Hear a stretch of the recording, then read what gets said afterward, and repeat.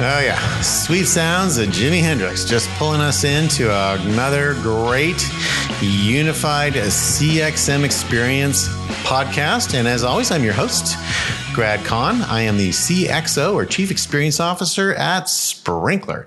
And today I've got a great guest. I love my guest shows. These are always my favorites. And I'm super excited about today's because we're going to be talking about social selling, which is something I've been all over and been talking about for a lot of years. And so it's just great to be able to spend a whole show on that today. So let me introduce Dennis Mathew. He's a social media and digital marketing consultant, and he's worked for companies like IBM, MasterCard, and Bank of Montreal. And he's a real innovator and leader in this whole area of social selling, especially as it applies to financial services. So Dennis, welcome to the show. Thank you, Brad. Thanks for having me here. And you're coming here to us from Toronto today, or actually Mississauga, right? That's right. It's Mississauga. That's how I learned to spell that when I was a kid. I lived in Mississauga. I learned to play hockey in Mississauga. I lived in Mississauga for many years. As a kid, my parents moved there from New York. And my dad was working at J. Walter Thompson, and we lived in Mississauga, and it was a great time in my life, great time to be a kid, and a street full of kids playing street hockey, and oh gosh, it was just wonderful suburban life in the 1970s. Probably a little bit different now, but how long have you lived in Mississauga? Close to about 15 years now. But a lot has changed. The city has changed a lot from those days. I don't see street hockey. Is there still a Sheridan Mall? There is. And I believe they're going through a big renovation right now. Really? So I used to go to the Sheridan Mall with my mom, and we'd get a hot dog at the little hot dog stand there. And I remember there was a movie theater in there. I remember Planet of the Apes opened there. I was like, I wanted to see it so badly, but my parents wouldn't let me see it because it was apparently too scary. But Sheridan Mall was great. And there was a Dominion there, and we used to shop there. And my favorite part of it is that the groceries would go on this conveyor belt, and the groceries would go on the conveyor belt into the back of the store. Then you'd pull your car around, and they would put your groceries into your car for you. It was like so amazing. Like, we talk about customer experience all the time. And I keep hearkening back to things that happened a long time ago as being great customer experiences. And I wonder what happened to them all. But anyway, that's not what we're talking about today. We're talking about social selling. So when we go on the forward machine here and get from them instead of the way back machine. And then let's talk for a second about what social selling is. So why don't we define it? So why don't you just lay down a definition, through your elevator pitch, or kind of the clarity around what it is so people know what in fact we're talking about today. A lot of times social selling gets confused with a lot of other stuff. In a nutshell, it's building relationships for sales or nurturing leads for sales using social channels. A lot of times people are active on social, but it's not done with a deliberate intention of either generating leads or nurturing your audiences or growing your network. And social selling is that deliberate process through which you do every activity with the intention of ending up getting a lead or a sale. If I were to define it, it would be social selling is the process of developing relationships as part of this entire sales process and using tools like Facebook, Instagram, Twitter, LinkedIn, the works. Okay. And if someone's a great social seller, what would that look like, or what would that mean to you? When someone says, man, that person's amazing at social selling, what kind of things would they be doing? How would you see that they were a great social seller? So like in the traditional space where you wouldn't want someone to cold call you, or cold calling is kind of dead. In this day and age, you really need to warm up your leads. A good social seller is not someone who sends you a connection request on LinkedIn and the next thing he or she does is, hey, by the way, I'm a salesperson for this. It's actually engaging or interacting with your connection. So reaching out is on social is probably replaced the cold calling bit, but then the entire process of adding value, engaging, having conversations on social and then making it natural to flow through to a process where you show your value and show your expertise and your thought leadership, and then create that space to actually make a sale. So social selling is an entire process. It's not that one-off thing where you reach out to a contact and expect it to close, but it's actually nurturing that whole relationship. So I get that and I understand that. But, if I look at my LinkedIn inbox, which I have in front of me right now, that is not what's happening in there, right? I'm getting connection requests, and I'm a very liberal connection request acceptor, and I'm a vicious connection request unacceptor when they abuse it. Decliner. So I always take the attitude of I assume good intent from everybody. And so I don't spend a lot of time reviewing everyone because I don't have time for that. So I accept pretty much every connection request. I'm like 20,000 LinkedIn connections now. But if somebody starts to be badly behaved, chippity chappity, they're out of there. You're out of there. Yeah. But it's funny because most of them are kind of not that bad. Most of them say things like, here's a guy which is hi, Grad, thanks for connecting. I'd love to find 20 minutes for a proper introduction for the company he's talking about. I don't respond. So then he writes me, hi, Grad, hope you're doing well. Let's find 15 minutes over the next week. So he's like, John, if I keep waiting, it'll be 10 minutes, 5 minutes. Do you have a minute? But it's but I don't even really know what they do. It's I would have to go to his profile research is why would he? There's no value here, and this is just one of my top messages. It's and my other one is the once more. It's did you read my mail, or I must be gotten lost in spam, or I really think you should be. I was no, I am actually ignoring you because you're not giving me any value, and I don't feel complied to respond to your out of the blue message. Just because you sent me a cold call out of the blue, why does that create an obligation on my part to get back to you? It doesn't, right? And so I'll give you one more example, the worst one of these. So there's so much of what I see is the opposite of what I would think social selling would be. And, I'm very easy to connect with socially. I'm into all sorts of cool stuff like Legos and rockets and Star Wars. I'm not a confusing person to connect with. And nobody does it. Nobody connects with me that way. It blows my mind. My favorite one was the person who wrote me, and he said, when I was in your position, I responded to every single inbound query I got. And because I knew that one day I would be in the opposite position. And I'm really proud of the fact that I did that. Wow. And only an ungrateful son of a bitch like you wouldn't respond to me, or something like that, right? And I thought to myself, wow, really? You responded to every single inbound cold call? No wonder you're not in that job anymore. What in God's name are you doing with your time? Anyway, but talk to me about this. When you're coaching people, and could you please coach more, by the way? Can you get to more of these people? But when you're coaching people, how do you talk to them about how to do those initial connections? What does it mean to connect socially? You hit a very important point there, because that's what spamming is all about, right? That's not being genuine. That's not being authentic in your connections. And it's just spray and pray. They're just trying to reach out to 15,000 people, hoping one of them.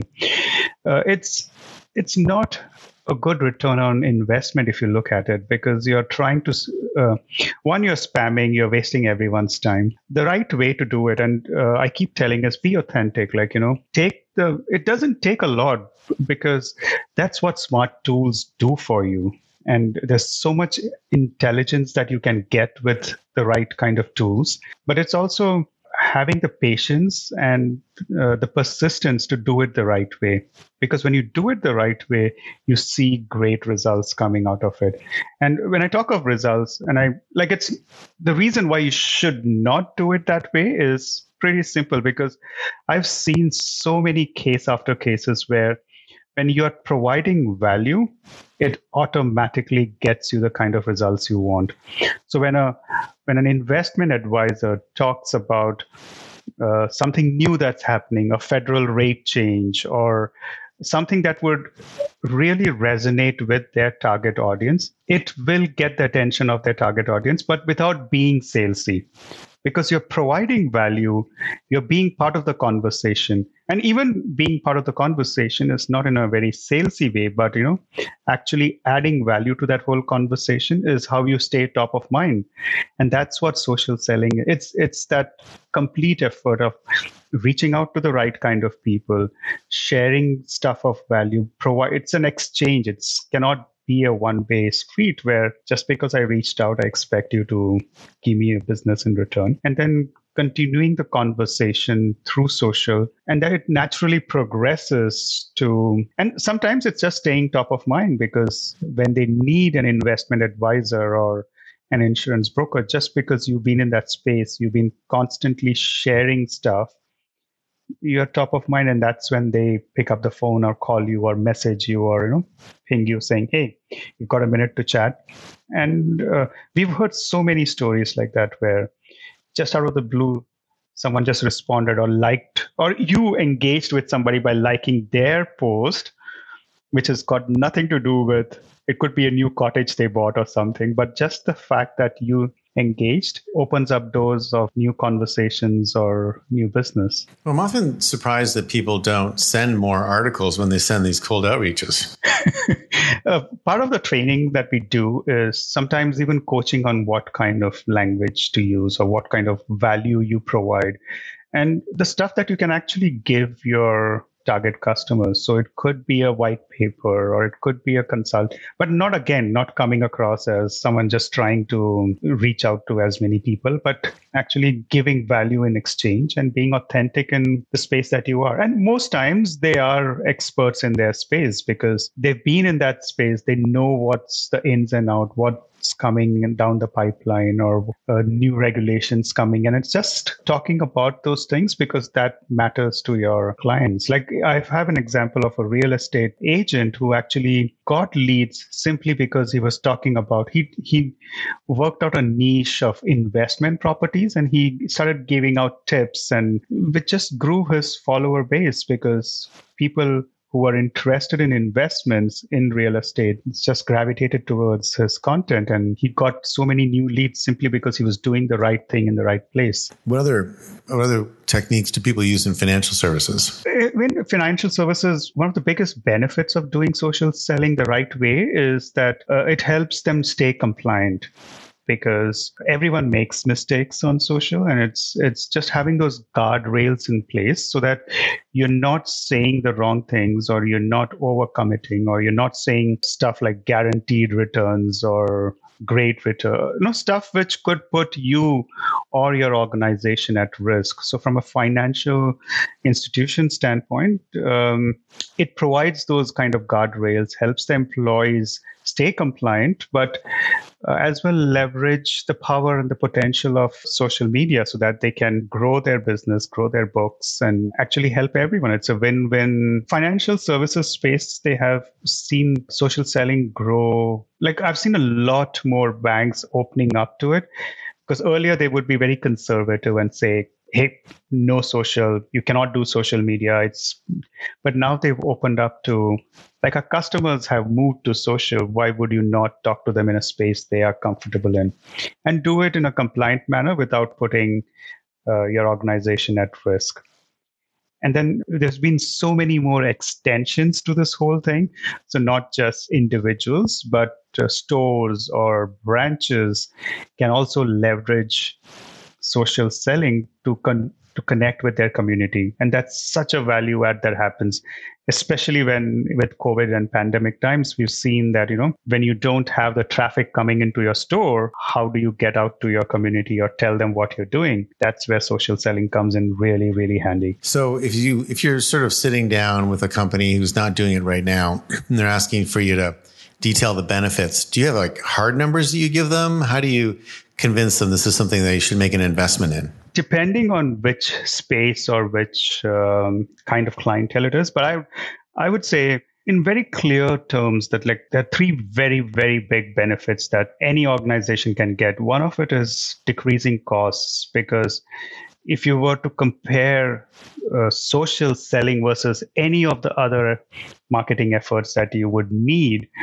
the costs are way, way lower. Because imagine if you had to spend that kind of money in advertising or any other medium to reach that kind of audience. The sheer amplification of your message is at a fraction of the cost. So that's the cost. Lowering of the cost is one big benefit. Staying compliant, or you only know the value of compliant tweet when you don't get sued or someone doesn't come after you saying, because of your social media post, I ended up losing so much money. Or so the staying compliant is the second big benefit that I clearly show. And then the generating of leads and new contacts. And I've had examples where we've tested out pilots for social selling in smaller groups. And in like less than 6 months, we were able to register almost $100 million worth of new leads.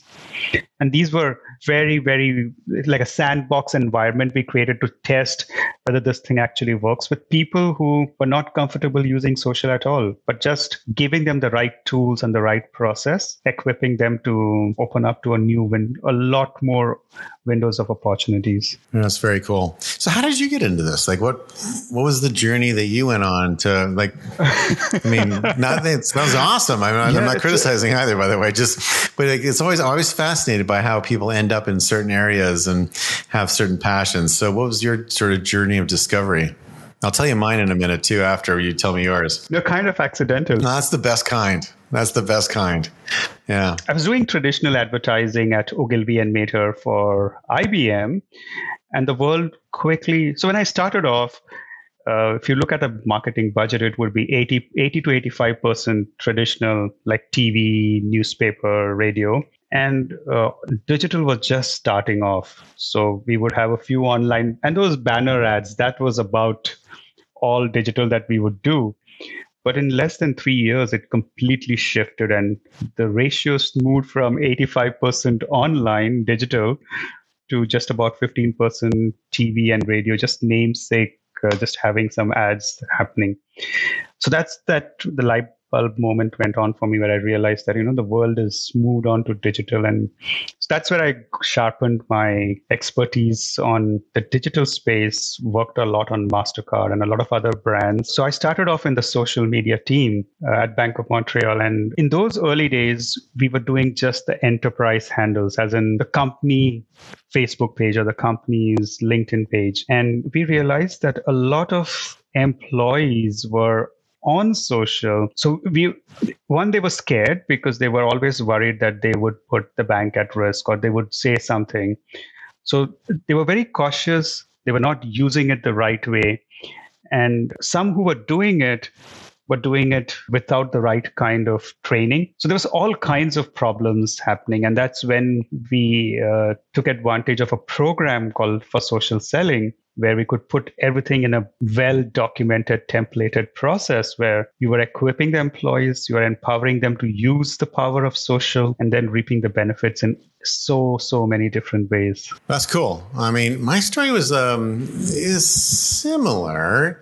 It's not a complete accident, by the way. You sort of recognized an opportunity, right? And so I was at Microsoft and was responsible for the B2B commercial business in the US. And there were these rumblings about this thing called social selling, and went to LinkedIn, and they were rolling out Sales Navigator. So I wrote the first check for LinkedIn, which obviously worked out really well for them, but brought them in the boat, got Judson Althoff to sort of sponsor it and kind of get into it, got some teams using it, got some good early results.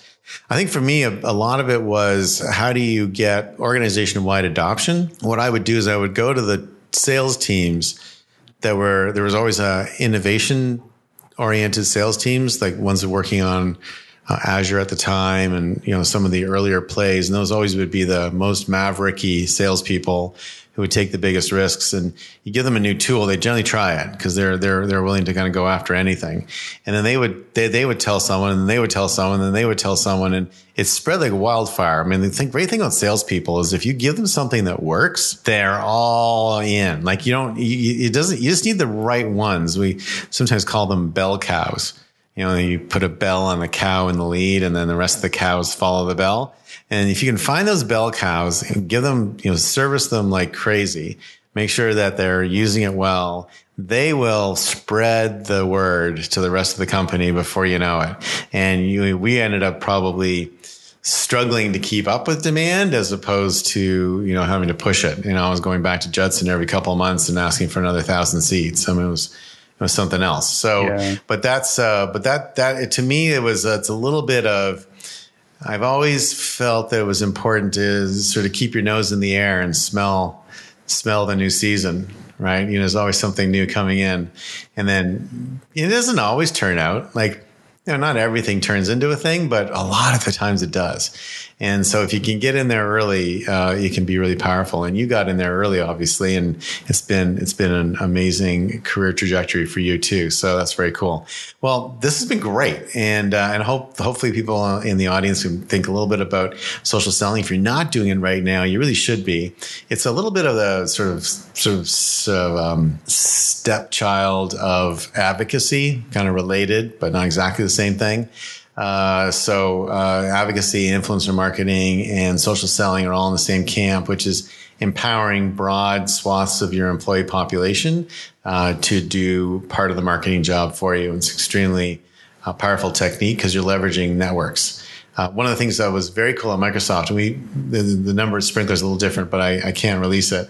But at Microsoft, the number was public, which was of the 50,000 employees we had in the US, their connections equaled 65 million people in the US. That's right. And that's the power, right? Yeah. Right. So it's this amplification, like essentially every business person in the US you could get to through someone at Microsoft. And so that the power of that kind of network amplification is something people don't completely understand. Okay, Dennis, I get that. So now let's talk about extensions. What kind of extensions do we see to social selling when they want to go to the next step? Great question, Brad.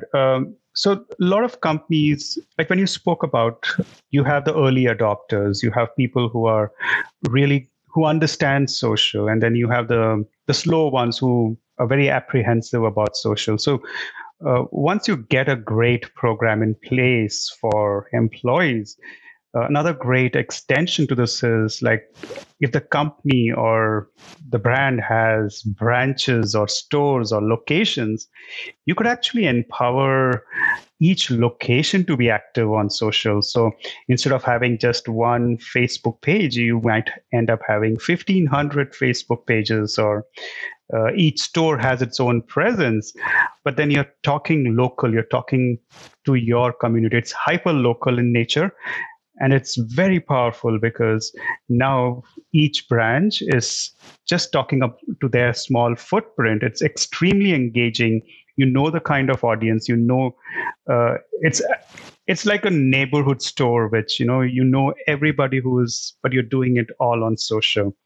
And that's probably a great extension to a social selling program. It starts off with employees, but then you create individual profiles or extensions for your branch network or your store networks. But that's, again, this is like the tip of the iceberg. There's so much more that you can do, but definitely worth considering having a extension for branches. Well, let's dive a little deeper. So I'm going to get a branch focus. I get that. But then how do you roll that out? What's the enablement program look like for that? So what you would do is you would have each branch or each store having its own social media presence. So, for example, you would have your Mississauga neighborhood bank branch would have its own branch Facebook page and a branch Twitter handle where it's talking about stuff that's happening in that community itself. So if there's an employee appreciation event happening, you use that because it's just for that small location. It doesn't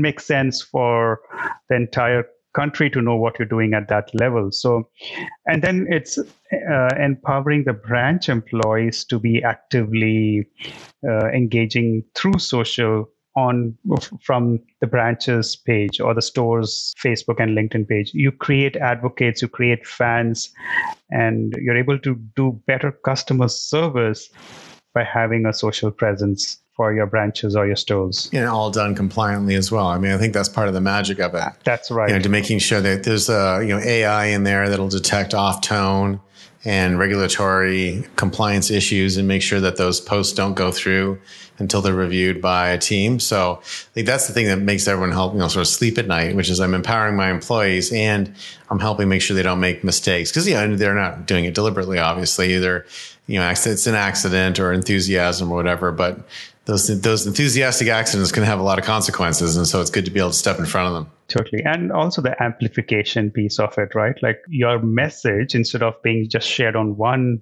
handle, now it can go across. Like you're creating one piece of content, but it has a lot more lives now because you're able to share it in different, and you can tweak it to meet each region's specific requirement. I had a very good example of how we actually used it, where there was a flood in Alberta, one of our branches, and the branch was doing a lot of good stuff to help the community. Like, they were setting up tents, they were giving away food, water, and stuff like that. And they wanted to reach out to the community and know that you've got help here. By having that branch presence, they were able to effectively get that message out. Imagine the missed opportunity if that was not there. Like, there was no way for the branch or the store to tell the community what they were offering. And that's when we realized that, there's so much power in having individual branches or stores also having a social media presence. Well, one of the things that people don't realize, there's two things that people, I think, don't fully realize. One is that, and this has been true for a number of years now, but your followers, very few of your followers even get your posts in their feed, let alone see it. Like, forget about seeing it, right? But it's like 0.5% now may even get the post in the feed, and then even a smaller percentage actually see it because they're actually reading their whole feed. That's just gotten sort of more exacerbated over the last few years, and the only way to get around it is to do paid advertising, or what we're talking about right now. This leveraging of the existing networks is essentially a hack to create organic amplification that allows you to take a post that normally would, mostly fall on deaf ears, to suddenly be amplified to thousands or tens of thousands or more people. And I think that is the hidden power of tools like this, and also the influencer tools and advocacy tools. Those things are able to kind of get around those algorithmic issues that make it so difficult for a company to get any kind of presence on social platforms. Totally. You hit it so well.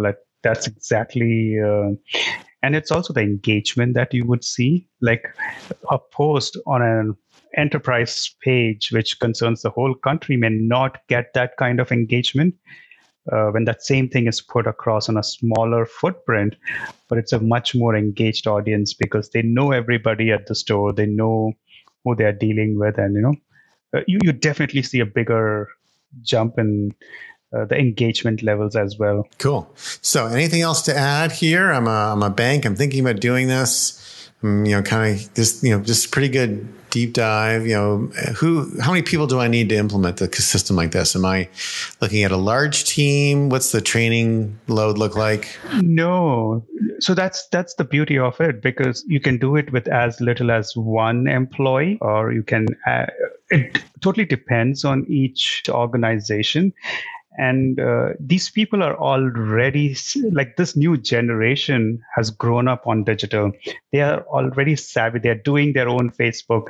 So by giving them the right tool, you're actually benefiting from their expertise. And personally, I've seen amazing levels of creativity coming in from the branch level, because they come in with fresh insights, they come in with fresh ideas, and it's the TikTok, Instagram generation, which is they learned a few cool tricks, and when they're doing it in a compliant manner, it's all power to the brand itself, right? So when you roll out a program like this, you're basically paying to have a branch presence, which beats the algorithm, without having to invest a lot in terms of training. And you just have all these packages ready in a tool, and you just roll it out to your teams who already are comfortable with social. Awesome. All right, Dennis, thank you very much. This has been a fantastic session and a really deep dive in social selling. If people want to know more, do you have a website or where should they go to learn more? So they can go to theclassicpartnership.com. That's the best place to get hold of me. Perfect. Thank you so much, Greg. Classicpartnership.com. Okay, good. So Dennis, thank you very much. So for the Unified CXM Experience, I'm Grad Khan, CXO, or Chief Experience Officer at Sprinkler. My guest today has been Dennis Mathew. He's a social media and digital marketing consultant for some of the leading financial services and technology firms in the world. And that's it for our show today. I will see you next time.